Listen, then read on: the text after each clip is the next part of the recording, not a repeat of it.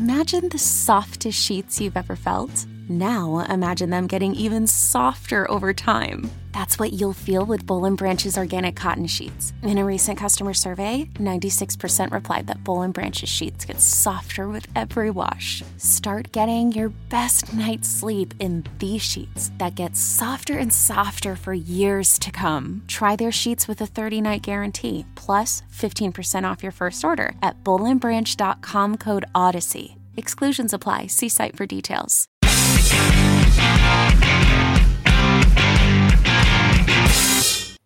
Welcome back to Season 4 of Comic Book Nation, the only show that does it all for geek culture and the official podcast show of comicbook.com.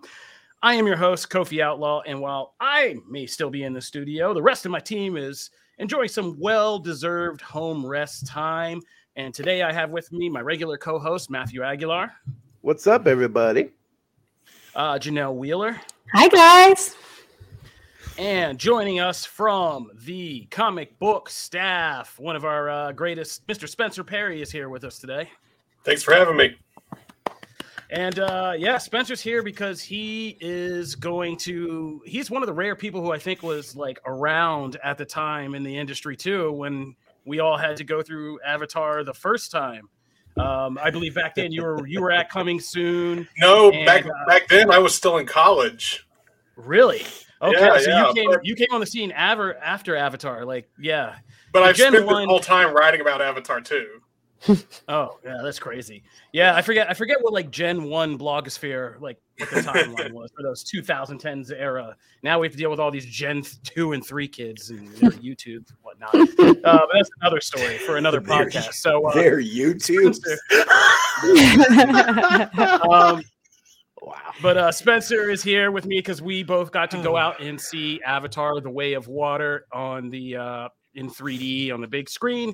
So we are going to talk about that because, of course, there is that small milestone of that movie being released today. And we thought we'd get to ranking our favorite movies this week as a follow-up to us ranking our favorite TV shows and comics like we did last week and had a lot of fun with. But unfortunately, there's no sleep over there at DC Studios. And so once again, our whole show got hijacked late game by the unfolding drama in the DC universe, which we must now go over again for the latest updates. So this is just slowly turning into like fall Crisis on Infinite DC Studios podcast. But oh my God, they are in their own. They're having their own final crisis. Yeah, because right? the last shake-up was Infinite, and the first one was Crisis on Infinite Earths. Oh my God! Then next we're in for a Dark Crisis. Yeah, it's coming.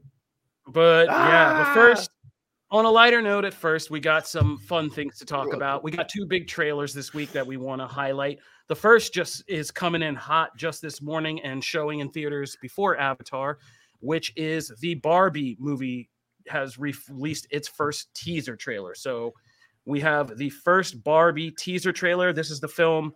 This is Barbie, but it's being done by Greta Gerwig and Noah Baumbach, who's also kind of making some noise again this year from, Noah Baumbach, Squid and the Whale, Greta Gerwig from Lady Bird and other films, Little Women, have come together, an unusual team to come together for a Barbie movie. We all heard about this. Margot Robbie is very big. She's starring in the project, producing. She's literally very big right now. Yeah, I know. Right on screen if you're watching, yes. And we all wondered, what the hell is this Barbie movie going to be? Because we all thought there's going to be some kind of maybe satirical or kind of edge to it. But this first trailer I don't think anybody expected it to go down like this, but I very much enjoyed it. And I've seen a lot of online hype of people, even guys being like, I didn't think I'd be this excited for like a piece of Barbie cinema, but here we are. And that's very much what it's like. I mean, this first teaser is playing an ode to Stanley Kubrick's 2001: A Space Odyssey, if you don't get the reference. And the kind of, if you know that movie, it's about, it starts with primordial, not man, but like beings, half ape, half men, discovering this strange monolith. And, they play the music that you hear playing in this trailer. And this time it's for little girls and the concept of playing with dolls and how Barbie came along and completely, changed that paradigm. And it's a whole lot of symbolism, but it just the way it's filmed, the music, the ode to 2001, and then using Margot Robbie's kind of, classic movie star, looks and persona in playing with the whole kind of Barbie image. So far, I'm just liking the kind of intelligence I see in this. And like I said, the artistry I kind of see in this. And just the set, when we get the larger kind of sizzle reel, the set pieces, the actors like Ryan Gosling, I think, is that Issa Rae I saw in there? Yeah. Simu Liu from Shang-Chi. It just looks like this is going to be a movie to see. And this was a really great teaser. So that's my opinion. I'll throw it out there. Let's jump to the most qualified person to talk about this on the set. Matt, what did you think about this? Wow. I mean, I don't know. I don't know how to take that. I don't know how to take that. But here's the thing. I adored it. I thought it was amazing. I was all in on this. I thought it was just so not at all what I was expecting. But then again, they've kind of teased that it was going to be something special. It was going to be something different. So I'm in, man. I'm in on the Barbie movie. I am very excited. Anissa was not feeling this, I will say. She was not feeling this trailer, but I came in just like all over the place with energy on this. So I loved it. I thought it was so fun. As Bill says in the comments, would you say you had big doll energy that you got from this? I did. I have a big doll energy. Yeah, I go with that. I think this looks super fun. And also it does look like it's going to have, very much a little bit of meta-ness to it. So I think that's the perfect recipe. Janelle, what do you think? I am so excited. I think the reason why Anissa might have beefed with it is because as a little girl, gender norms were different back then. We kind of had to play with dolls as chicks, and I would like sneak Legos and like G.I. Joes from my cousin. But I feel like you were either a baby doll girl or a Barbie girl. Like the girls that always wanted to be moms, like they loved their baby dolls. I was like, I don't want to be a mom. I want to be a Malibu girl in a bikini, like as a little girl. So I was a Barbie girl. Like, as a matter of fact, I had like gem Barbies. So that might be why. I don't know. But you have to be okay with it being irreverent. Like nothing is safe from our childhood anymore. Like everything's going to be made into something. And I feel like they're going to do a great job with this. I'm all about it. And I love the sex appeal. I'm obsessed with Margot Robbie. She's so hot. And yeah, I feel like this is like made for me. I'm so pumped. I'm actually the least excited about Gosling's Ken. Like, I'm like, do we even need a Ken? Can we just like not do the Ken thing at all? But yeah, I'm excited. I also love the Tyra Banks Barbie thing too, by the way, from back in the day. So sure. Yeah. That was great. There's a Christmas one too. So I'm watching that. Yeah, I mean, Spencer. Yeah, let's get Spencer because Spencer, this is the beginning of a whole Margot Robbie segment you and I are going to be on today. So might as well add this one. Yes. What I love about this trailer is that the fact that it's playing before Avatar and the fact that it's doing a riff on 2001 that's for the grown-ups to see. That's for the grown-ups that's a message to the parents in the audience saying, we know you're coming. This won't be a chore to sit through. This will be fun. This will be irreverent. This will be for everyone. Everyone in your family will find something to like about this. I love that. I love that shot. The girl with the glasses looking up. That's so funny.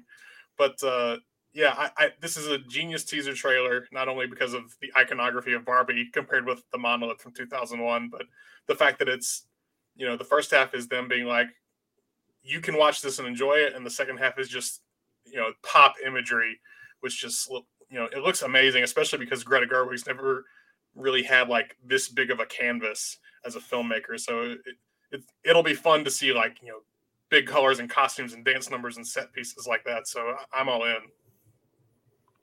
Yeah. And I think there is a lot of sly things that we can already pick out about what this movie is going to both honor Barbie, but also be slightly like kind of critical of the Barbie effect. I think the girl with the glasses looking up and starting to get, I think they're going to come back to that idea, like this girl thinking like having to compare herself to like a Margot Robbie type. I think Margot Robbie is very sly about how to use her image as we're going to once again, me and Spencer will go on an entire tangent about this later in the show, because when we review something, but also that the cast has this diverse lineup of people in it is obviously kind of a signal that they're going to address, you know, what some of that and how it compares to, you know, the Barbie fantasy versus like the reality and all this stuff and who it should appeal to. So I like that they're going to do both things at once, which is ambitious. As Spencer said, it was a signal like, yes, this is going to be fun for like the whole family and probably reintroduce Barbie to a whole new generation of kids, but it's also going to have some kind of sly, smart things in it that for adults and, you know, stuff and older people to kind of, or even kids to consider. So well, I was surprised by this trailer. I think that's also true of like the brand overall. I think that at a different time, like I don't think Anissa, I'd have to ask her like point blank, but I don't think Anissa was ever like huge into Barbie because of some of those things, some of those stereotypes and things like that that Janelle mentioned. And but also the stereotypes are with babies, making right, but like women, right. like girls play with babies as moms. Like that's right, all but we're like good for now, is being moms. Raising a little girl, Yeah. I want her to like. There was a little bit of like if I had let's say we had Ember 10 years ago instead of now, and the Barbie line looked a lot different. It was all white. And it was mostly white, and it was mostly like, hey, we're gonna be like surfers and we're gonna do this and we're gonna do that. And like if you look at it now, it's very like multicultural, it's very diverse, it's actually very like we want all of the dolls to be in all kinds of different positions in work life and stuff like that. Barbie. It's changed. Yeah, it's changed a lot. And so there's not that necessarily kind of that little bit of that barrier that there would have been. And so I think the brand overall has come a long way. So I think this is actually a very, very like perfect timing for this kind of movie. I was playing with Barbies in the 80s, and there were singers and there were nurses and there were teachers and there were like lots of different jobs. I feel like people just don't know because they didn't play with Barbies. I feel like a lot of people who criticize Barbies because they literally didn't play with it and they don't know. Well, right, but did they all look like me?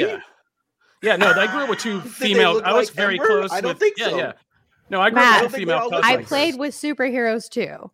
So don't worry. I was playing with Batman as well. No, it's not about that. She likes trucks as much as she likes whatever. Like I don't care about that. Can you guys hear me? Time out. I just want to say, I grew up. I grew up in the 80s with two female cousins who were both, you know, women of color, and I can tell you that it wasn't the easiest thing. Getting Black Barbie presents was it was tough. It wasn't easy. There was I'm not talking about that. I'm talking about like they're forcing, you know, the baby doll thing. Like I hate it. My mom gave me a baby doll and I'm like, I don't want to be a mom. Like, please stop. Like, I don't want to carry around a baby and pretend I'm a mommy. Like, that's not what I want to do. Well, that's why the opening of the trailer works. That's what it's saying. Exactly. That's why I love the trailer. But I don't think there's anything wrong with wanting a baby doll. And I would say the same thing about the baby doll side. It was also ridiculously hard to find. Like the baby doll side looked just as one note as the Barbie side. So I think both have come a long way. And I don't think there's anything wrong with either one. I'm just saying as a brand, Barbie has expanded. I was trying to give it credit. Barbie has expanded a lot over the last 10 years. And so I think this is a perfect encapsulation of that, or it looks to be. We'll see what it. And I think the movie's going to address, I think the movie, based on our conversation alone, is what this movie is going to tackle, is pretty much everything we just did in this conversation about why Barbie was significantly important as a divergence from the baby doll stuff, but while it may not have been perfect, but how it's changed and grown. And the Barbie character in this may even learn some of that stuff about her own place in the world as she goes in it. Like, and I think that enchanted element, right? Like if she has to face the real world and stuff like that, and how does that reshape Barbie herself, you know? So I'm just interested to see that this is a teaser. And at the end, let's just go around. Are you interested to see? I am. Matt, are you? Oh yeah, for sure.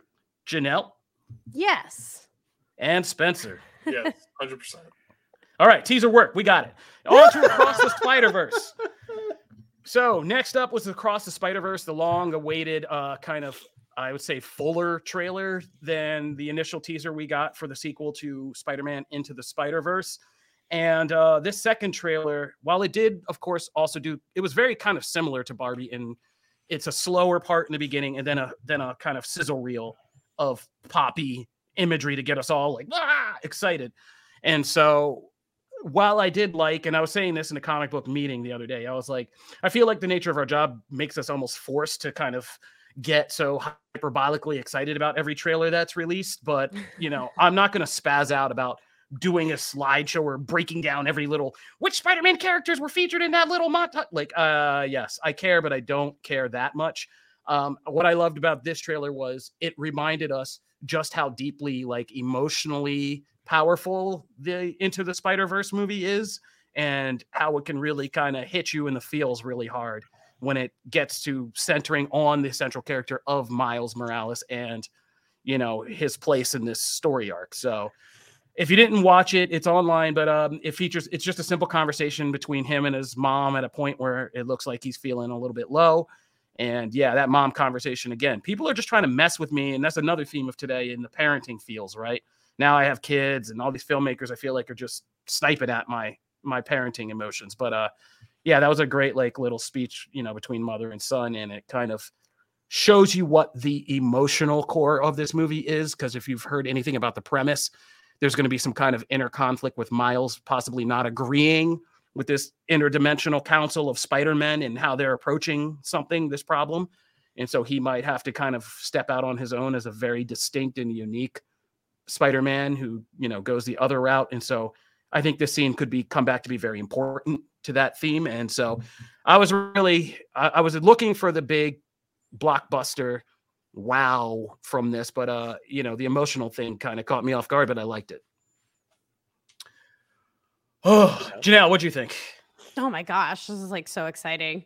I did deep dive. I went into like New Rockstars and watched the entire breakdown of all the Easter eggs and everything. Yes, don't mention them by name. Come on, that's the ops. I love them. I love them so much. The ops. Yeah, I loved all of those little like nods and all of the stuff that you may have missed. There's a lot going on in this that you can't really like see. You have to really like pause it to kind of see all the different things that are going on. I will say that I don't know exactly what the story is about besides, you know, multiversal things and lots of different Spideys, but that is exactly what I want from this. So also it was really touching to have like the son and mother moment in the beginning. I really, really liked that. Like it spoke to me. Spencer? All right, Matt. Yeah. Oh, sorry. I think the thing that I'm most like looking at when I watched this trailer is, you know, what we loved about Into the Spider-Verse was how surprising it was, not only from a story perspective, but also just visually. It was so unique and unlike any other animated movie we'd ever seen. And I feel like a lot of this is reminding you, I mean, a good chunk of it is just footage from the first movie for one thing, but then another piece of it before things get crazy at the end is it looks similar to what we saw before. And then once the action really ramps up and he's going to these different universes and interacting with these other Spider-Men is when we get to see a taste of those new visuals and how it's going to differentiate itself even further from the first movie. So I guess, you know, this is technically a trailer, but that's what's exciting to me is the tease of what we're going to get visually when we go to these other pockets of Marvel and Spider-Man universes. Yeah. No, I think you all said it best. Sorry, I was trying not to talk as much because I talked a lot during the Barbie segment. I was trying to bounce the scales a little bit. I will just say Jessica Drew. Can we just say Spider-Woman looked awesome? Looks great, oh my god, that was just dopeness in character form. Like I'm so excited. Like that looks. I can't wait for the toys. Like I'm so. Was that Issa Rae again? Yeah, Issa man. Rae in both of the man. She ended that show at the right time. And they went She's with both the of jacket.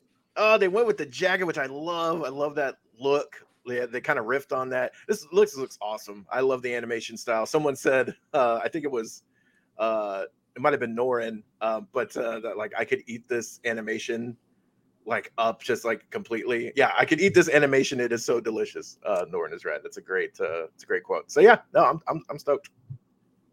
All right, and we do know more details. We know that the main villain of this film and the next film will be the Spot, who is right up there with Cardiac in terms of Hey, Marvel.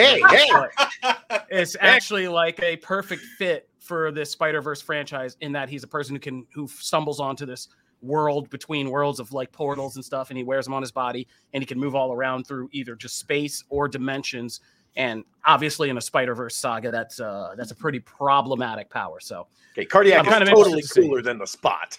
He's also like a C-list Marvel villain in the sense that like they could use him in this movie and A, make him cool, but B, like there's no worries of a live action movie ever using that character. Oh no, poor Matt. No, we were talking about Spot, not Cardiac. That's definitely never happening. Yeah, that's okay. Yeah, I was gonna say there's probably actually there's actually probably more of a chance. Actually, you never know with Sony. Sony might run out of all ideas. They might have nothing. Cardiac could be the main thing with Madam Web. Awesome. I will not tolerate all this Cardiac. I mean, if Cardiac was like a Terminator, if Cardiac was a Terminator character, Madam Web, I wouldn't be mad at that. Yeah. Amazing, man. Yeah. He's such a layered character. Now, how dare you? All right. We're getting off the track. We're getting off the track. Matt, give me a Cardiac comic to read. Oh boy, we got so much to do. We got to keep moving. All right, let's get to we're hopping the fence from all these movie trailers over back into the DC drama. I saw early on if somebody was saying they were just showing up to our podcast today to find out if The Flash is going to be on HBO Max or rebooted. I can get you out of here real quick. So you can get back to your day. Neither. It's still going to theaters. Right, like that hasn't changed in the last 5 minutes. I don't think. I think The Flash is still going to theaters. And as we said last week, there's just too much they hinged on that movie to back out. Now it looks like you can't get out of that now. So as far as we know, right now The Flash is still coming to theaters. So now this is Comic Book Nation. You can enjoy the rest of your day. All right, moving right along. Like I said, we thought we were going to have a nice, fun movie ranking episode. We really wanted to do that this week. We're pushing it off till next week. It'll be fun for Christmas, especially if more of you get to see Avatar and some of the other kind of because award seasons movies are also coming out, and we're going to start to talk about some of that. And so, yeah, we'll do movies next week because DC went nuts again. And here's where we're at now this week. Okay. So in our last episode of DC going down, and just remember, we are the show that predicted that DC was going to have this awesome year in 2022, and it seems like they're just going to beat us over the head for that until like the very last. It started really high. It really did. Yeah. We had a lot of faith, but yeah. So anyway, let's get to it. So this week we learned that what's going to happen with Superman. Henry Cavill is done. There's no other way to say it. All right, like goodbye, Henry Cavill. Somebody, I think, was that you, Spencer, in the comic book? Or was that Patrick? I know you guys are kind of wicked with gifts, both of you, but somebody did the Grandpa Simpson coming into the whorehouse and immediately grabbing his hat and turning around and going back out the door, saying that's how Henry Cavill was with his brief return as Superman. Yeah. Oh, man. And so, yeah, Henry Cavill's done. His Superman line saga is done. There is going to be no Man of Steel 2. It's over. James Gunn is going to be the person directing a new Superman movie, which will be tied into the larger DCU, but will be about a younger Superman apparently coming to Metropolis. And so obviously I'm sad. I was a Snyderverse bro, not a bro, but a Snyderverse fan, I guess. And I thought Henry Cavill was, a consummate gentleman for hanging in there all those years with I'm going to move on with my career, but never closing the door and keeping fans' hopes alive and thanking them and doing all that. And he deserved better than this. And I'm just hope now he steps away and really steps away. And if he ever comes back, it's for like a Kingdom Come movie. As people are already saying in the comments, like down the line where they pay him a god awful amount just to show up and do that, because no more of those Black Adam appearances. Like, don't waste your time. Move on. He's got other things, and Matt's going to do a whole Henry Cavill segment later in the show. So we got that coming. But I'm sad about that. And I'll be honest, I love James Gunn and I love the Suicide Squad even, but this is not my personal pick of a person that I would have looked at as a Superman movie candidate. But I'm not going to go too off the cliff and say, no, like not my Superman either. But that one was definitely a surprise. How are you guys feeling about it? Let's start with Spencer. I mean, what I think is, I think his idea for a Superman movie is interesting. Not necessarily an origin, but like early days Clark working at the Daily Planet in Metropolis. To me, it's it sounds a lot like, and maybe this is just me thinking they're kind of rebooting, starting a new universe. It sounds a lot like Grant Morrison's Action Comics from the New 52, which was early days Superman. He has like a shirt with the symbol on it, but he still wears like jeans. So I'm interested in the idea. I do agree that it seems like what happened with Henry, obviously no one wants to see that, especially, a 6-week turnaround from, the celebration of him returning to all of a sudden being gone. But welcome to DC. If they really are doing a reboot, in comic terms, New 52 style, they could be, planting their seeds and threading the needle towards a crisis event movie, which could bring Henry back. So we'll see. Yeah, and it's been noted that despite rumors, he and Gunn seem to be fine, and that he could show up elsewhere in the franchise is a part of this rumor we should note. Just like Jason Momoa might be stripping off the Aquaman stuff and putting on a Lobo makeup, Henry Cavill could show up other places in the franchise, either as a different version of Superman or as somebody else. So, Janelle, I know you are the biggest Snyder bro we got. How are you feeling about all this? You okay? Oh my God. I'm so sad. I am so torn because I just idolize James Gunn, but yet I love Henry as Superman. So I just feel bummed. I'm just bummed. I was really excited about James Gunn getting in the game and being heading all of this up. And I have so much faith in him. But this was not how I wanted it. This is not what I wanted. This is not what I asked for. I just thought that they were going to keep maybe just a select 2 or 3 things. And I really thought that our Superman would be there. Not saying that I don't want other Supermen, though. I want all the super fam jam, as many as possible. I think that now that I've read the comic books and I know these other characters, I'm like, yo, let's go. Everybody needs to see how awesome these other super fellows are. But I wish that we had both. I wish that we could have made that work somehow. Y'all are in fire in the comments today. I know the comments are amazing today. Yeah, people are even y'all are petty too. Comic book is hot right now. The comic book is hot. In the comments, if you're just listening to the podcast, we had somebody who said, Treesus, our friend Treesus said, plot twist, they can cast Luke Hemsworth as the new Superman. Oh no! I think you meant Liam. Or I don't know if you meant. I think you meant Liam, but Luke would be funny too. But I think you meant Liam from The Witcher, which I got the joke, and that was still hilarious. So, who can keep these Hemsworths straight, right? But that's y'all are so funny and petty. We love our Comic Book Nation commenters, you guys. If you're just listening to the podcast, take a minute, try out the live show. It's actually we have a lot of fun here. But all right, we've all mourned. I know Spencer, we didn't get to you, but I know you're as the secret moderator of Snyder, kind of restore the Snyderverse accounts. I know you're not okay. Yes! I'm just kidding. I know Spencer is not a Snyder bro. If I remember correctly, you're not a Snyder bro. What's that? So excited. I like Man of Steel a lot, and I think Batman versus Superman is good until the fight, and then the fight kind of ruins it. And I liked the Snyder cut. There's other things around those movies that aren't the movies that are unpleasant. That's what I meant. I was just trying to soften in there that I know you didn't like the toxic community. That's okay. Janelle will fight the entire Star Wars fandom someday, so you're good. Good luck with that. Yeah. But yeah, Henry Cavill is going to be all right? Yeah, Matt has it in here. He has other stuff coming. Do you want to just talk about? We're going to push that all later and just get to how Henry Cavill's doing all right, or you want to do it now? That's up to you. However you want. I don't want to kill the flow because I know we got a couple other. Yeah, we got to get through some other things. So James Gunn won't stop tweeting.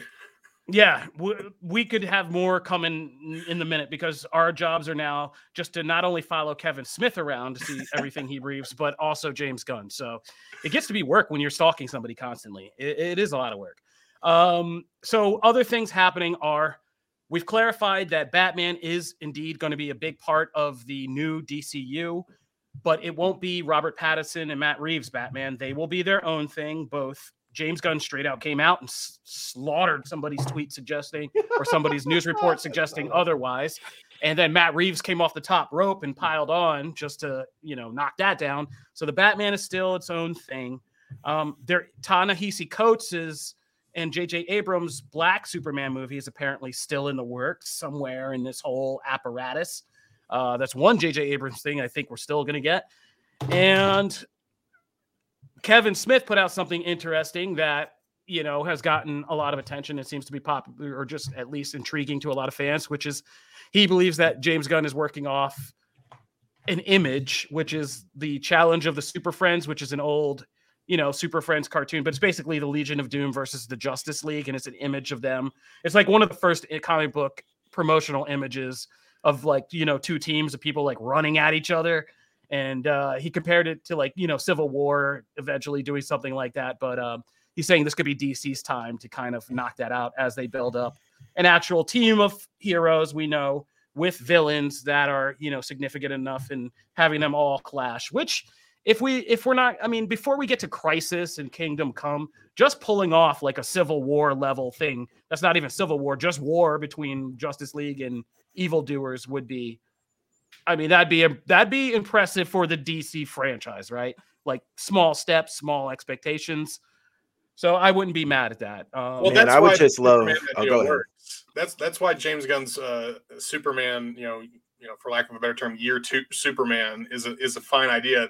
That's a building block. You can build off of that towards forming the Justice League, towards this image, and that's the advantage that James has as having worked in the Marvel machine for so many years. Is he knows how they've operated. He knows how to thread these things and build them towards other things. And he knows how to plant seeds in movies that will pay off in other movies. Because, look, Thanos was in Guardians of the Galaxy because they needed him to be for Infinity War eventually. So, I think the man knows what he's doing, even if we don't always like seeing how the pieces fall apart sometimes. Yeah. I have to address something real quick. So number one, Comic Book has another great comment.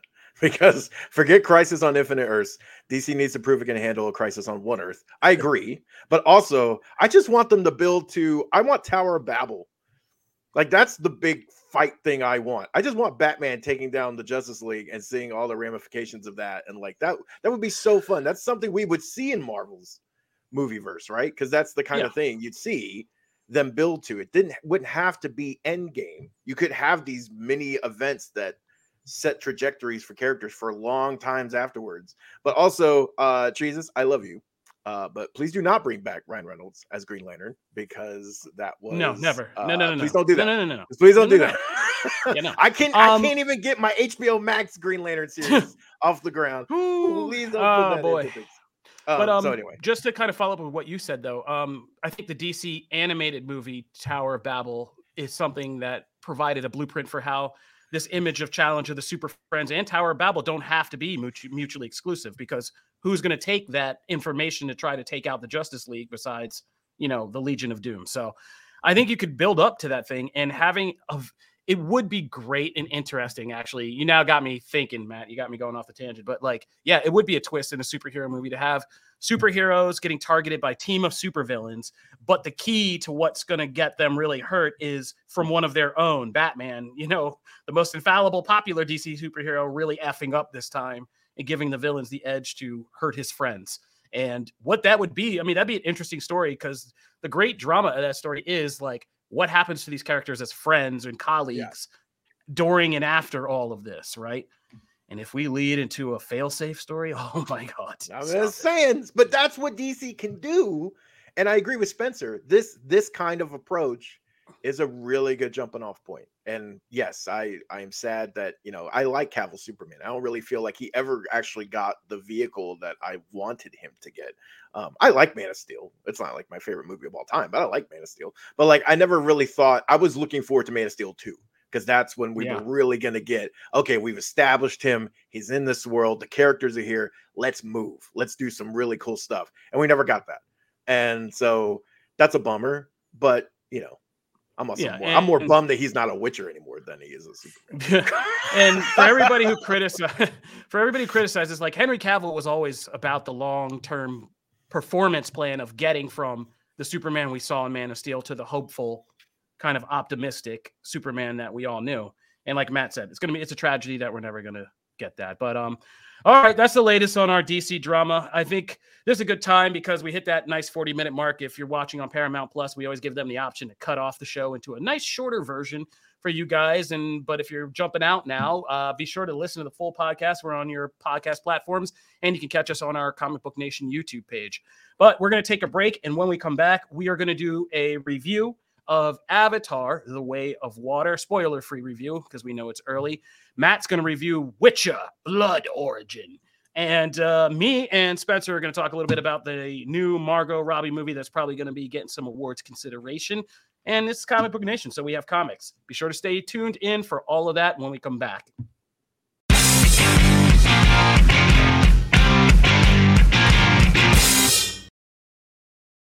Your brain needs support, and new Ollie Brainy Chews are a delightful way to take care of your cognitive health. Made with scientifically backed ingredients like Thai ginger, L-theanine, and caffeine, Brainy Chews support healthy brain function and help you find your focus, stay chill, or get energized. Be kind to your mind and get these nootropic chews at ollie.com. That's OLLY.com. These statements have not been evaluated by the Food and Drug Administration. This product is not intended to diagnose, treat, cure, or prevent any disease.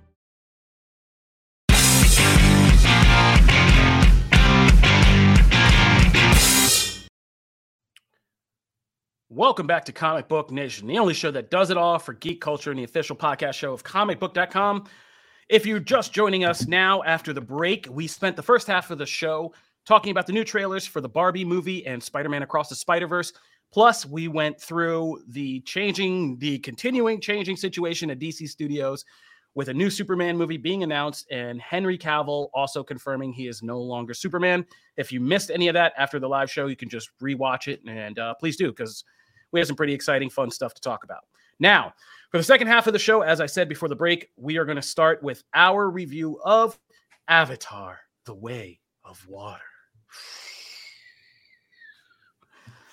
I mean, my hand motion, I'm just trying to get in that Jim Cameron mind state of giving people, something visual. Was that 3D enough? I don't know. Anyway, so I went back into Avatar. This was a pivotal movie for me. I don't usually do like biography portions of the show, but when the first movie came out, it was right when I started getting into this industry. I was just starting to get like really serious kind of response working and building ScreenRant.com at the time. And we got invited to the preview screening for Avatar. And I remember taking my wife and going all the way from Philadelphia to New York. We made a whole day of it. And we went to the theater on 34th Street and we saw it. And yeah, I just knew that was going to be a milestone. And I started writing from that point that like James Cameron was going to do something nuts. It was going to change cinema. The 3D was incredible. And then I saw the full movie. And while like everybody else, I have the usual criticisms about, taking Dances with Wolves and Pocahontas and all those same stories and just turning them blue. I also did like the world of Pandora and some of the characters that we got to know, and the whole experience of seeing Avatar in the theater did really kind of reinforce why I love movies, right? There's just certain times you can love movies for story, but there's something about the spectacle and getting in a theater and seeing something you can only experience in a movie theater that does always have that movie magic. And James Cameron has provided that numerous times over my life, which is crazy to think about. But yeah, my parents at 9 years old dragged me out to see T2, which screwed me up for life, but they wanted because of how revolutionary that was visually. And Titanic, I mean, half our high school, spent most of the last years of high school making out in Titanic. So that goes without saying, but Avatar did it again. So yeah, it's been 13 years. A lot's changed. Avatar unfortunately gave rise to the rise and eventual fall of that crap 3D run that we all had to live through in the 2010s, where all the B, C, D, E, F, G, all the way down to Z attempts at making more 3D movies never really captured that Avatar sensation again. And now we come back to it 13 years later, and we're waiting for Jim Cameron to wow us with underwater, photorealistic 3D that keeps up with today's technology. Is this possible, or do we still care about Pandora? These are all the questions on the table. All right. So here's what I will say. Avatar: The Way of Water. I mean, right from the beginning, you're just like, well, crap. Cameras did it again. Because, yes, visually, this movie is, I would say, 95% of everything it was purported to be. The 3D, I saw it on a wonderful Dolby IMAX screen, and the 3D it's uncanny how good it's gotten in immersive kind of 3D. No matter where, I even went to the bathroom at one point, and no matter if you're walking down the stairs, you remember in old 3D you had to like sit and kind of sit still and do that whole thing. No, no matter where you're moving, like even if you're walking in the theater, this looks spectacular and immersive.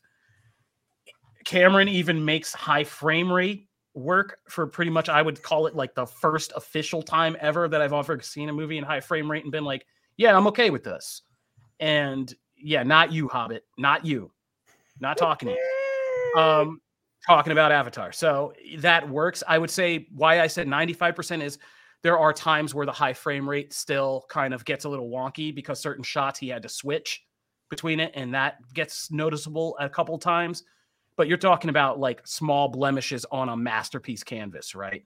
Because visually, and it does kind of a same beat as the first film of, when you finally get to that first moment where this takes you underwater, it is a big, obvious James Cameron, like, strap yourselves in, the ride's going, like, moment. But that effect it's amazing what they do with just kind of underwater effect in this. And I didn't feel like I was drowning at any point, except for one point. There is one exciting sequence that makes you scared as crap to be underwater. But other than that, it wasn't too scary, but it was revolutionary. As far as the story now, I think the story, and we talked about this in Comic Book Offices, is split because I think it depends on a lot. I think a lot of this will depend on where you are in life and what your situation is. Since the first Avatar, I've had kids. I'm raising a family. I've gone through any number of struggles in that department, from, who my kids are and their identity and, whether they may have challenges in fitting in and things like that, to just parenting and, doing things as a couple, as parents, all that stuff.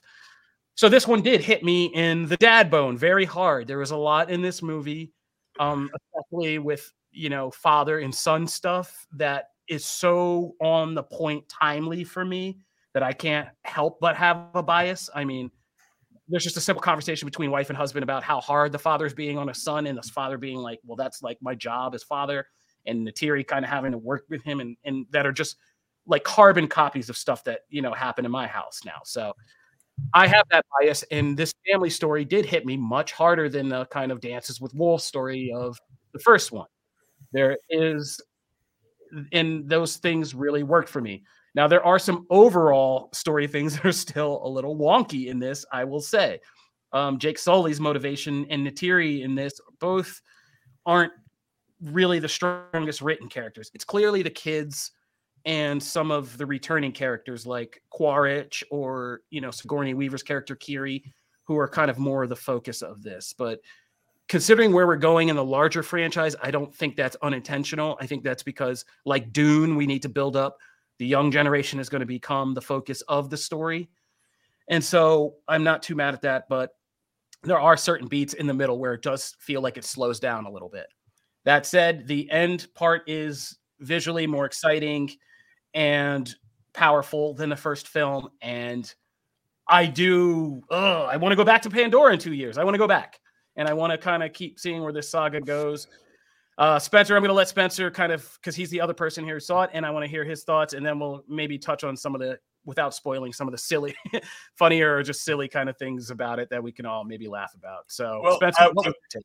I will address that first. I think it was Norin that said Avatar is unspoilable, where I think one of my favorite things about this new movie is that I've told people things out of context from the movie, and they don't know if I'm joking or not. And it's things like, there's a scene where the teenage son is talking to a whale, and they're both talking about how nobody likes them. And you're like, am I making that up? Does that really happen? It does. And it sounds ridiculous when I say it, but it works, and that's what's so crazy about these movies. I don't know that Avatar: The Way of Water will convince anyone that didn't like the first one that they're going to enjoy this. I have seen quite a few people that have said that who don't like the 2009 film that do like this one. I'm a little surprised by that because it is very similar. I think the first, two acts of the movie are very similar to the first two acts of the original Avatar. It's you're on the run, you're integrating into a new tribe, you're learning their new ways, and it's all build up. Cameron knows what he's doing when he's telling the story. He's layering everything and building it towards that third act, which is his real, the set piece that he clearly wanted to display for all of us, but needed the first 2 hours of the film to build toward. And there's, shifting gears, there's no way to undersell the visuals. It looks amazing. It's, imagine the photoreal effects that Weta was able to produce with the Planet of the Apes movies, and times it by 10. It's the Na'vi look real. These places look real. These animals look real. That shot of the hands tying the lasso on the little seahorse thing. It's breathtaking, and it's a weird comment, but hands are really a standout in this movie. Like when you see hands, you're like, holy crap, that was like hands and hair, like that shot of the Bailey Bass character with the hair, where like you'll just see little strands sticking out. You're like, it looks. No one thinks to do that in some of these other heavy CG character movies where just there's random twigs of hair sticking out of your head that sells the illusion of the reality. And I think perhaps my biggest beef with the film is that Zoe Saldana's Neytiri is sort of sidelined. She doesn't get to do quite as much, and then she gets a lot to do kind of in the last hour, but she's not in it a lot. And it's if you're down for Avatar, you've got to see this movie on the biggest screen possible in 3D. He did it again. Don't bet against James. The comic book account is clearly not. It is not in pro Avatar. We have a lot of anti-Avatar sentiment in this company. I'm not outing any names. Some people in the comments who are fans of our podcast universe, you already know there's some other people on some of the other shows that are really can't spoil a plot if it doesn't have one. Yeah. Jeez. No, but this one, okay, but we're not watching this movie for plot. We're watching it for the visual spectacle. The advancement of the technology that James has put together and made to tell the story. Even if the story is a B- or a C+, the visuals make it more interesting. The visuals are what sell you on the world. I'm not going to read Avatar as a book. I want to see it as a movie. That's why this exists. Well, Treesus asked, would we still be interested in this movie without the visual spectacle? And people ask that, but I think that's I think that's a kind of a logic trap, because if you take away the visuals, like I'm watching this I'm watching this to see all of these story beats. I can watch any movie about the family. I can go watch The Fabelmans or that new Noah Baumbach movie that I forget, Smoke or whatever it's called. I forget what it's called, but anyway, White Smoke. I can watch any of those. This is award season. I can see that anywhere, right? I can't see it with alien blue people on this fantastical planet that's been so thoroughly plotted out. That's the whole key of Avatar, of being these people who we can never be in this place we can never go to. So without the visuals, that's just nothing. It's just me watching another, like I said, like award season movie. But would that be a better experience? I guess is the question underneath. Would that be a better watching a better movie? No. I'm watching award season movies visuals. left and right now. It's award season, and I am part of the Nashville Film Critics group, and I got to watch all these award season movies. And no, it's not. Okay, I think both. that's the underlying thing. Because not every movie has visuals like this or is in this world, but would arguably be better. I think that's what some people are. So I think that's what that argument is saying. I don't think you can ever. I think that's a fallacy that people make up, that you can't ever really prove, because like also what's the point of movies? Well, you can't prove it. It's opinion, but Yeah. if your opinion, what is your opinion? Your opinion is saying no. But my opinion is you need both. Like I need all of this. I need to see deep, emotional, performance-driven award seasons movies, but I also need to have in my lifetime several times where I go out to a theater and see something that just, even if it's just that, just visually blows my freaking mind. And there's a movie that we're going to talk about later that next actually that kind of also explores this very much, which is a weird week to do them both in. But also, the whole point of these Avatar movies, and especially this one, is that, you know, plot is overrated. This is a movie where it's emotional beats are the core of it. The visuals are the core of it. Like, we're not going for plot. Like, don't put so much importance on plot. Like, who cares? Like, I want to see a train flip. I want to see a space whale crash into a giant ship. I want to see avatars, you know, swimming under the water. I want to see avatars communing with their god in ways that we cannot. You know, it's about this unique world. It's about this. It's about experiencing it in the theater. It's just pure cinema. There's no other way to explain it. So, by the way, Yeah. I'm not saying this. I haven't seen it, so I'm coming at this. I don't have a dog in this race. I'm also not like a big like Avatar person in general. I was just curious. I think there's validity to the question, but I think it's all subjective because at the end of the day, it's really what you're looking for in this. I do have to say, I think mostly you two are at odds with the comic book account. Comic book clearly hates this. And people are asking about the dialogue. I mean, like Spencer says, this movie's weird in the sense that it doesn't feel like a movie with a script and dialogue. It feels like you're watching alien people try to make friends, and the kids especially, and they have all those awkward beats of like trying to talk to each other. Sure. You know, and the kids talk like teenagers. They call each other, they fight, they like back up off my sister, bro, like, and things like that. And they rumble, and it just feels like you're watching, like you're on National Geographic, and this is like some I can't think of that line of study of what's the line of college, the anthropology. It's like an anthropological trip, and you're just on the thing, like watching it all, right? And just learning about them. So, I mean, yeah, it's kind of a weird sensation. I would just say I think me and Spencer are saying the same thing. It is something you need to go out to theaters to see. That's all I'm going to say. That's my take. Okay. Come at me at Kofi Outlaw. And then he's got tickets. Okay. I can't wait. Oh, I love comic book. If you all don't know about comic book, like we have this rancor from people early on, and then everybody will flip, and then it'll be like, we got Mandela. Nobody will ever admit. Like there was this other timeline where everybody hated stuff. See Andor. Okay. Anyway, so we say go see it. That's our opinion. I had one more thing about the movie. Oh yeah, go for it. Yeah, we're seeing a lot of jokes about the unobtainium. Just you wait and see how they replace unobtainium in this movie. I put that article like up. A middle finger to everyone that has made unobtainium jokes. Yeah. Oh yeah. No, I posted that article right before walking in here about what the new MacGuffin is. There's a whole new MacGuffin, baby, and it's whale related. So strap in. Yeah. Can I tell you the new MacGuffin has to do with whales? And yeah. So. And yeah, it's pretty rough. I mean, right, Cameron's let's go on. We're getting bogged down. All right, so the next movie, and I think we're just going to move through this quick because I don't know if enough people have seen this, but Spencer and I both got the chance to see Babylon, which is the new movie starring Margot Robbie from Damien Chazelle. I always butcher his last name. Hey, I know her. Yeah. Anyway, it's the new movie from the guy who made Whiplash. And make this make sense to me because I watched this trailer right before the show and I have no idea what this is about. I never watched a trailer for it. I just jumped in and just started watching it, and it's hard to even explain what this movie is about. Okay, but Spencer and I had a lot of thoughts. I'm excited about it. Yeah. I just don't know what it's about.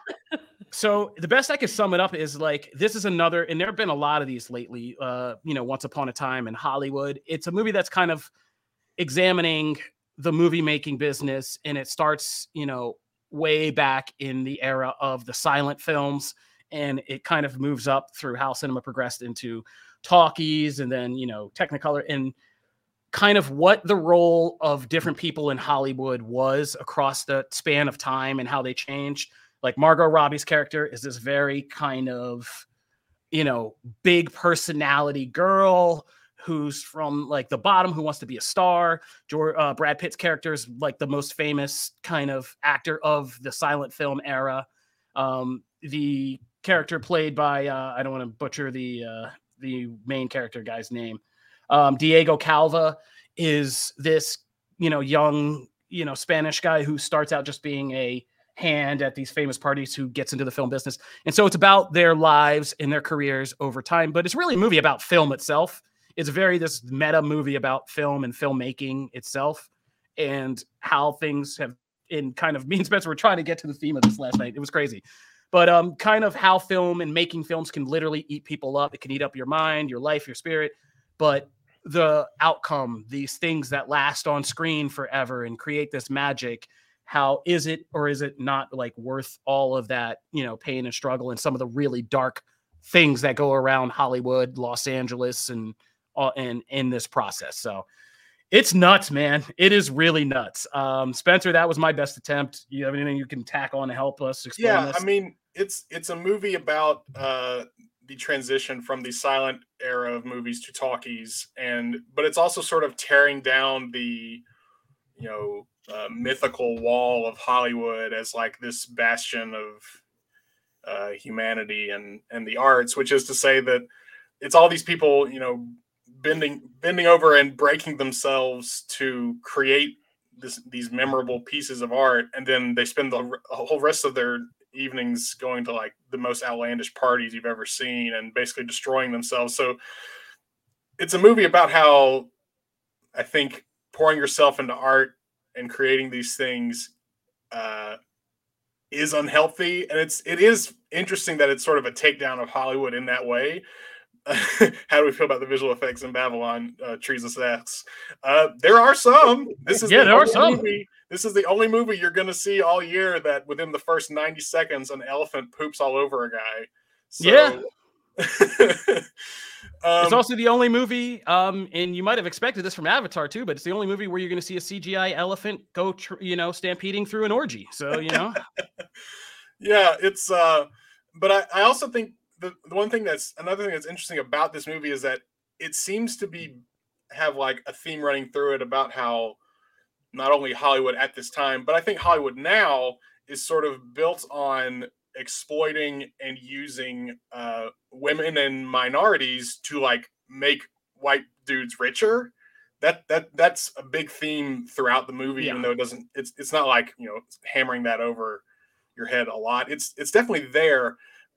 I think the problem that I have with the movie is that there's parts where it really works, and then there's parts that are just like so over the top that it's like too on the nose. And this movie really has the disadvantage of having come out in the same year as both The Fabelmans and Nope, which are movies about the movie industry and movies about visual storytelling that are using a lot of subtlety and are making it more personal. And the fact that this one is so over the top and very, kind of Great Gatsby-esque kind of makes it not as interesting as both of those. I haven't seen Fabelmans yet. It's on my screening list, but I actually like this a lot more than Nope, because this reminded me of like Gosford Park, things like that. Sure. Movies that kind of like are good, or some early Paul Thomas Anderson, like Boogie Nights, movies that move through like these characters and in these worlds, and at a very kind of kinetic, high energy pace to them that almost becomes like very manic or stressful. And there are parts of this that do go like that go from like feeling like drunkenness or some kind of weird hallucinatory dream to feeling like you're on coke, like the characters, and all amped up. There's some of the sequences I think are just so amazing. There's a sequence about trying to capture sound for the first time when they're trying to do sound. That is just like Spencer said, it is like in and of itself so over the top and exhausting emotionally. But that's kind of the point, right? How much do they have to get this one scene of this movie? And you see, there's some pretty drastic things that happen by the time they finally get it, that it's crazy. And if you've ever been on a movie set, that is what it's like, spending all of your day and all of your energy and all these resets and all this stuff to get like 30 seconds of some, menial piece of the film, like a person walking into a store. And so I think it's interesting. I think the more you know about film and Hollywood and filmmaking, the more you'll get out of it. It's going to be intense for the average viewer, but I don't want to spend too much time on it. I just thought it was funny because of the subject matter, and Margot Robbie, who's also doing Barbie. I mean, this movie is her, and I would love to talk to her about, was this like free therapy, catharsis for you? Because there is so many ways in which she is kind of like, I feel like striking back at her own time in Hollywood, her position as like, being positioned as a bombshell and a sex symbol, and how she kind of like internally may feel about a lot of that stuff is inherent in this character somewhere. So anyway, Babylon, it was crazy. It was good to check out. Thank you, Spencer. I like, getting to chat some award seasons movies. This one was sticking with me. Matt, take us back in from Margot Robbie supremacy to the other DC guy, Henry Cavill supremacy. Yeah, let's. What's going on in The Witcher?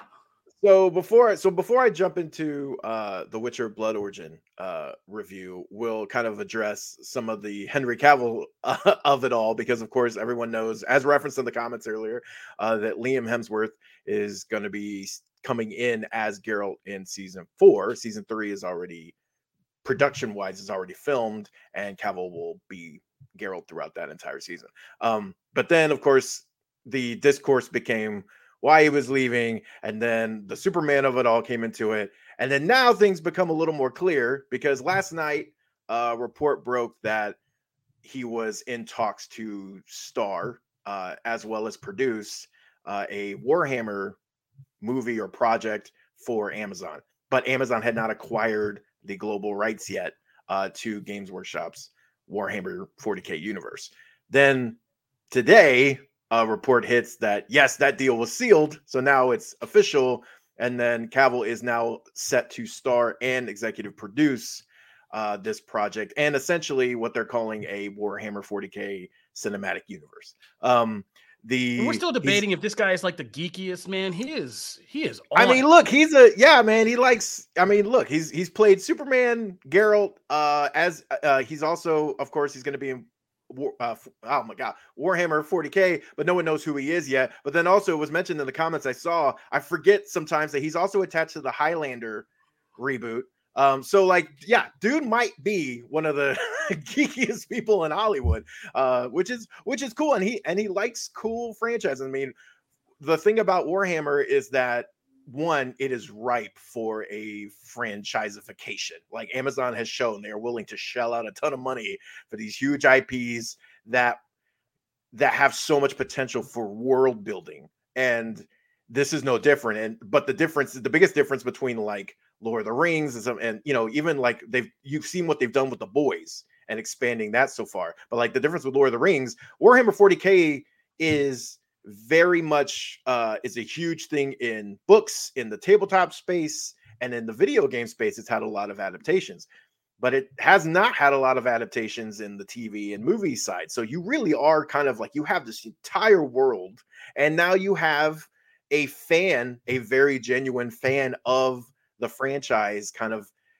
trying to help spearhead this. It's a good thing. I think it's Amazon's willing to shell out money. And by the way, the thing about the 40K universe is like just about everyone's terrible. Like, it is not Cavill is probably not going to play someone that is this kind of altruistic person in this universe. This world, 40K, is very much everyone's kind of bad. Actually, not kind of, they're terrible. They're terrible. This is a state of things that, like, to keep interstellar travel open, they essentially feed 1,000 people a day to this dying person that they see as a god. And that is how they keep interstellar travel open. And if they don't feed and continue to keep that open, they can't travel, and they're all cut off from everybody. So like, that's just what they're willing to do. This is a very dark world. But the thing is, visually, like, if you've ever seen some of the miniatures, or if you've ever seen someone play Warhammer and they're playing some of the various factions, which there are a ton, this is one of the coolest looking worlds. Like Space Marines look cool, and there's like so many different variations of Space Marines, but that's just like one faction. There's like tanks that the Battle Sisters, right, have like tanks that like are church organs that are tanks roaming across the battlefield. This is a really cool world. So if they do this right and Amazon's willing to put the money in, this could very much stick out as a distinct thing in their in their life. I think you need to send people to Google this. This is blowing my mind. It's like you explaining cable to me. and we're talking about Avatar and a kid talking to a whale is weird. Yeah. Okay. This is cool. Crazy. It's a cool world. And like there is really, I would be, if I was a Warhammer 40K like hardcore fan, I'd be excited because you've seen what an enthusiastic person and people who are into the Witcher lore, because like the showrunner, like Lauren Hisrich, is a huge fan of, Andrzej Sapkowski's books, and Henry was a huge fan of the games coming in, and they've done a lot with the Witcher. So like if you give them, yeah, exactly. It's a perfect segue. So Blood Origin takes things, there is no Henry Cavill in this. It is very much a prequel story that is setting up the conjunction of the spheres, which is essentially like one of the biggest events, the biggest event, I would say, probably in Witcher lore. It's how all these monsters came to be in this world. It's why there's Witchers. Like there's all this stuff connected to it. So this is going to set the stage for that. It's 4 episodes. It was originally 6. My biggest thing is I really enjoy, this is very much a classic, like, we need to kind of bring this ragtag group of heroes together, of people together, not even heroes, but like people together for kind of a common cause. And so the first 2 episodes are really kind of like assembling that team. And then the next 2 episodes are really kind of getting to be with that team.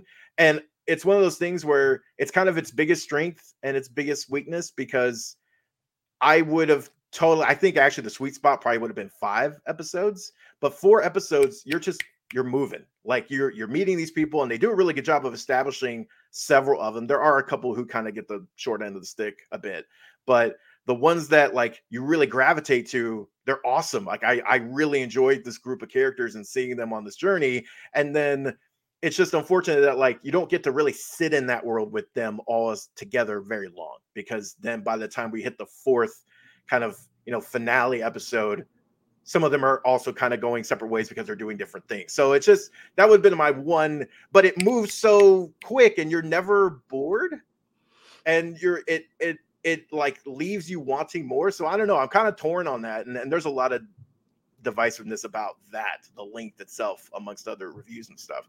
But I enjoyed the characters. I mean, Fial and Ayla are great, seeing their kind of dynamic and relationship form. You do learn some really big things about how Witchers came about, who was the first Witcher.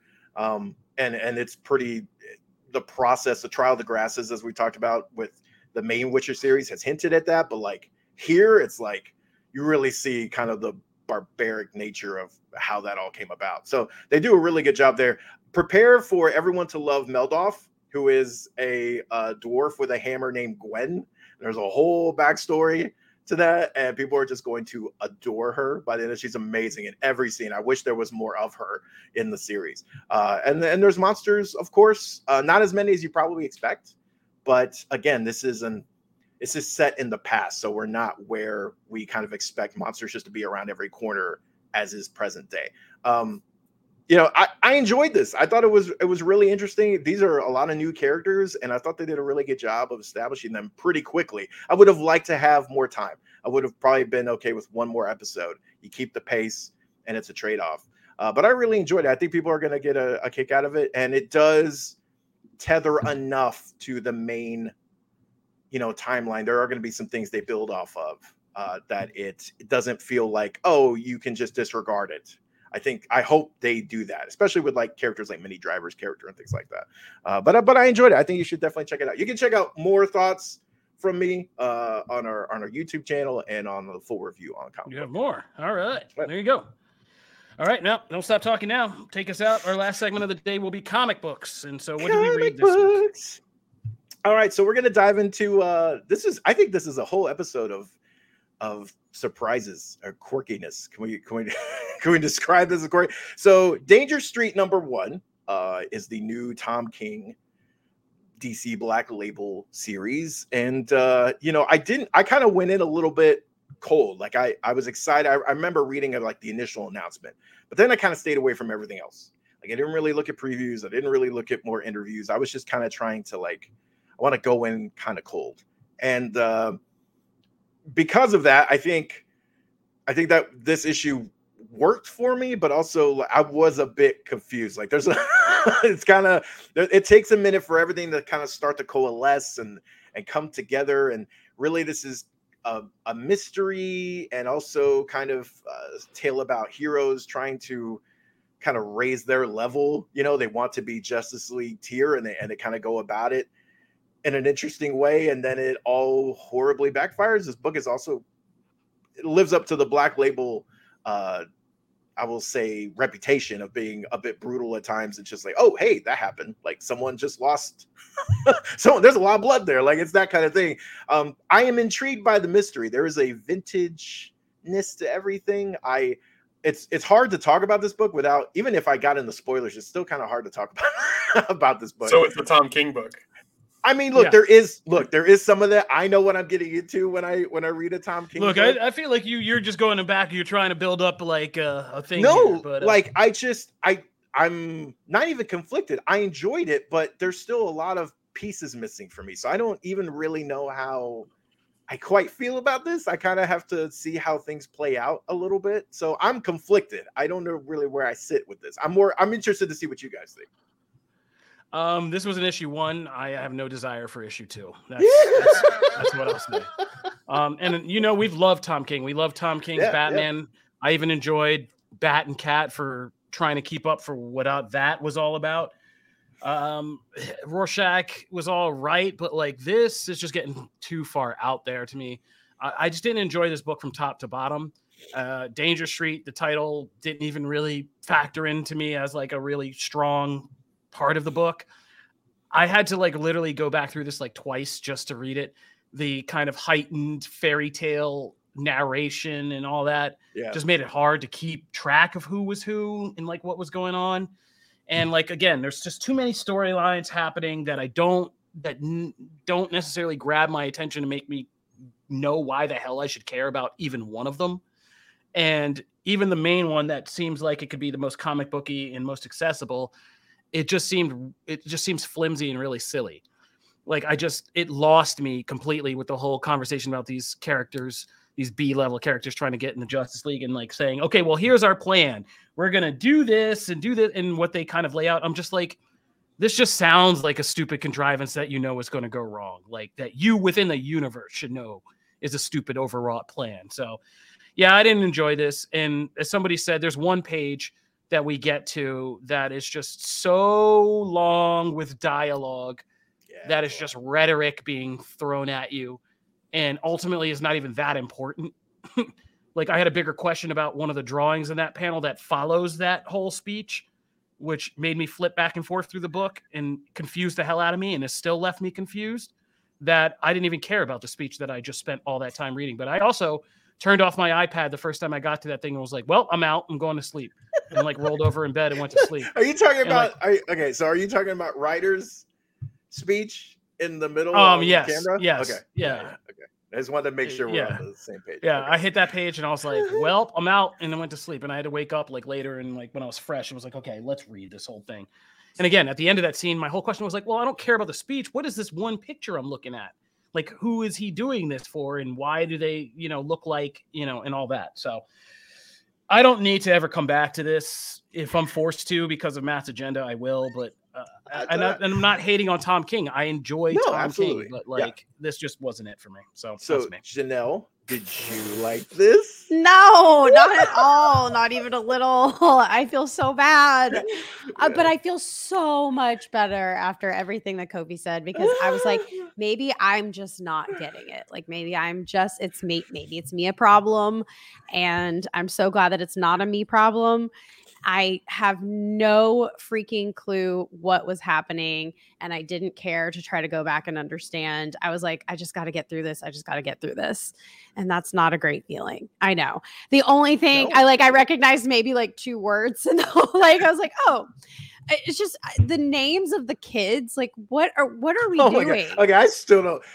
There's parts of this book every time they would say the kids' names, it would take me immediately out of it. Like I Yeah. understand. I what don't he's know how going many for. times. Yeah, I don't know how much time Tom King spends in the streets. Like, I got made fun of by saying ops earlier in this episode, but like, No, I just thought it people was get to funny. read I didn't make entire funny. I books just thought like it was this. funny. Yeah, Oh, I man. agree. it took me out of it.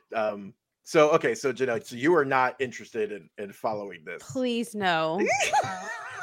Spencer, no. did you check this one out? I haven't, but from what everyone is saying, it sounds a lot like, you know, I like Tom King. I loved his Batman run, but this seems like the coin flip of his work, which is that, you know, sometimes it's so ambitious that it doesn't land. And wait for the trade. Briarwood says, yeah, I might do that, because that's the problem, is that a lot of his works are written in that way. They're written for the big picture, and when you only get one chapter, it's confusing and it doesn't make sense, and you don't want to see the rest of it. So I am curious. I'm curious about where it goes, but I will just, spoiler alert, we won't be covering this for Mysterio. I'll put that on me, and I'll report back if any of the how things Matt, come back. I'm always open. If you read the next issue and you know something crazy happens, that will, like, you know, put it in front of me. But I'm waiting on you. I'm not going to seek it out. I don't see that. All right. What about our next one? Real quick. Yeah, the Marvel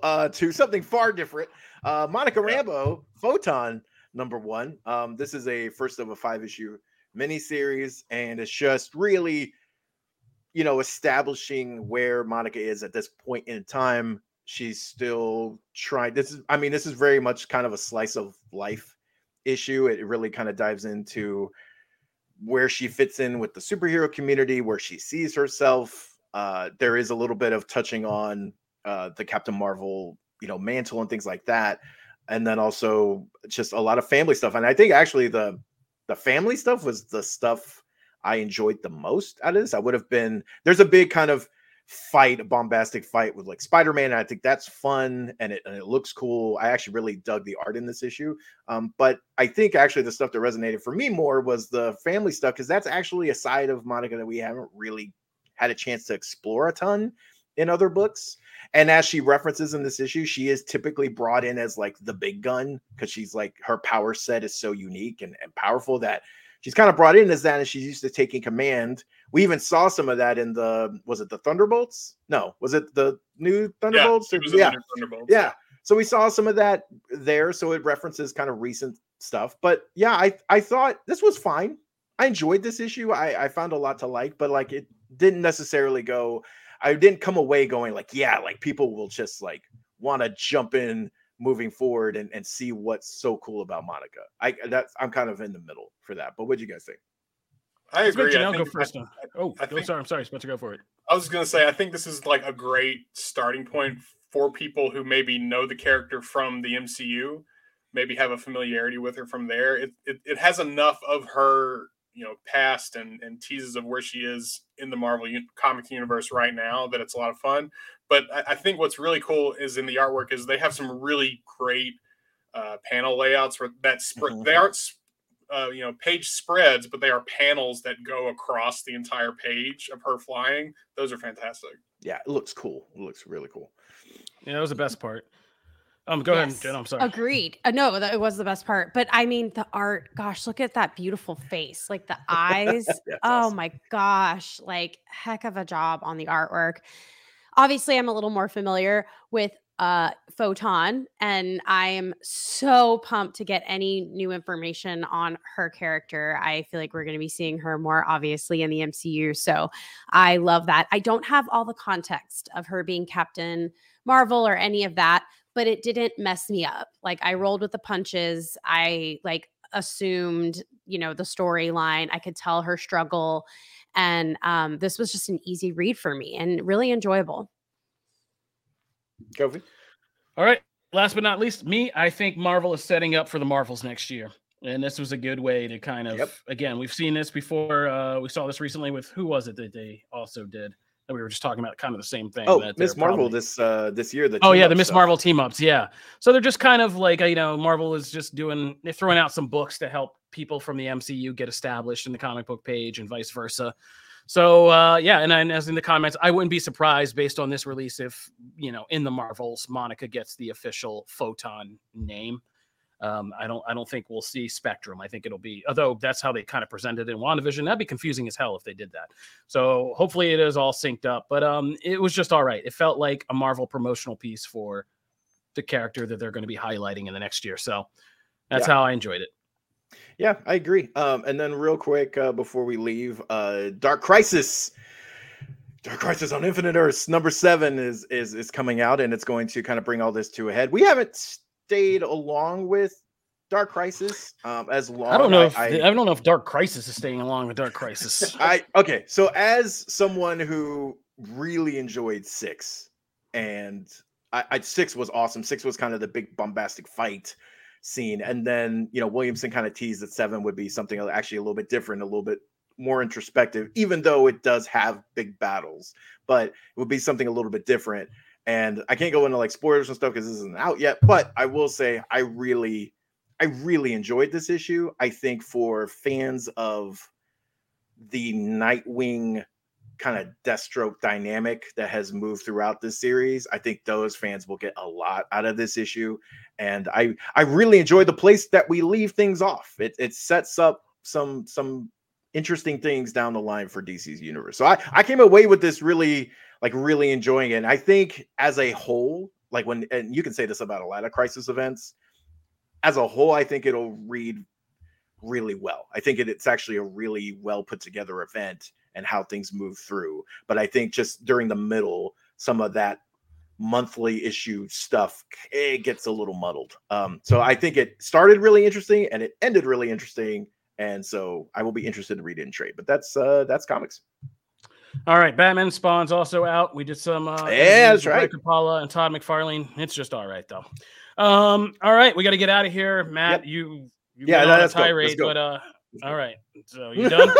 Yeah. We got to talk. We can't talk. Okay, all right. Yeah. All right, so we're done for this week with Matt's agenda, and that'll bring us to the close of Comic Book Nation, the only show that does it all for geek culture and the official podcast show of comicbook.com. If you'd missed our intro, we are on your favorite podcast platforms, and you should subscribe and be able to listen to us at least every week when you're on your drive, at home, cooking, or wherever else you listen to podcasts. If you want to watch the show live, we invite you to every week. We have a great community here. Thank you, everyone, as usual, for showing up, from Teresa's to Brywood to YouTube, all in the game. Blue Cat Jen. I know I'm missing a lot of people, but we got to get out of here, and I'm just looking at the latest ones in front of my face. Sorry. Joker, Crow. Yeah, everybody. Thank you guys for showing up and participating. We love it. You guys keep us laughing and make the show so much fun on an interactive level. You can subscribe to Comic Book Nation's YouTube page, follow us on Twitter, and, of course, check out comicbook.com for more on all the content we're talking about, because we also go and write about all this stuff. So be sure to check us out. Otherwise, thank you for tuning in, and you can follow us all individually. As you see on the screen, I'm at Kofi Outlaw. I'm at Matt Aguilar CB. I am at Janelle Wheeler. I'm at the Spencer Perry. All right. See you guys next week, as we hopefully DC will settle down enough for us to rank our favorite movies of the year as we approach the Christmas holiday. We do have another show coming next week. So we'll be here for you guys over the Christmas holiday, and hope you guys take some time to tune in with us. I got my no mug. Otherwise, oh boy. Otherwise, this is Comic Book Nation, and we're out of here. Peace.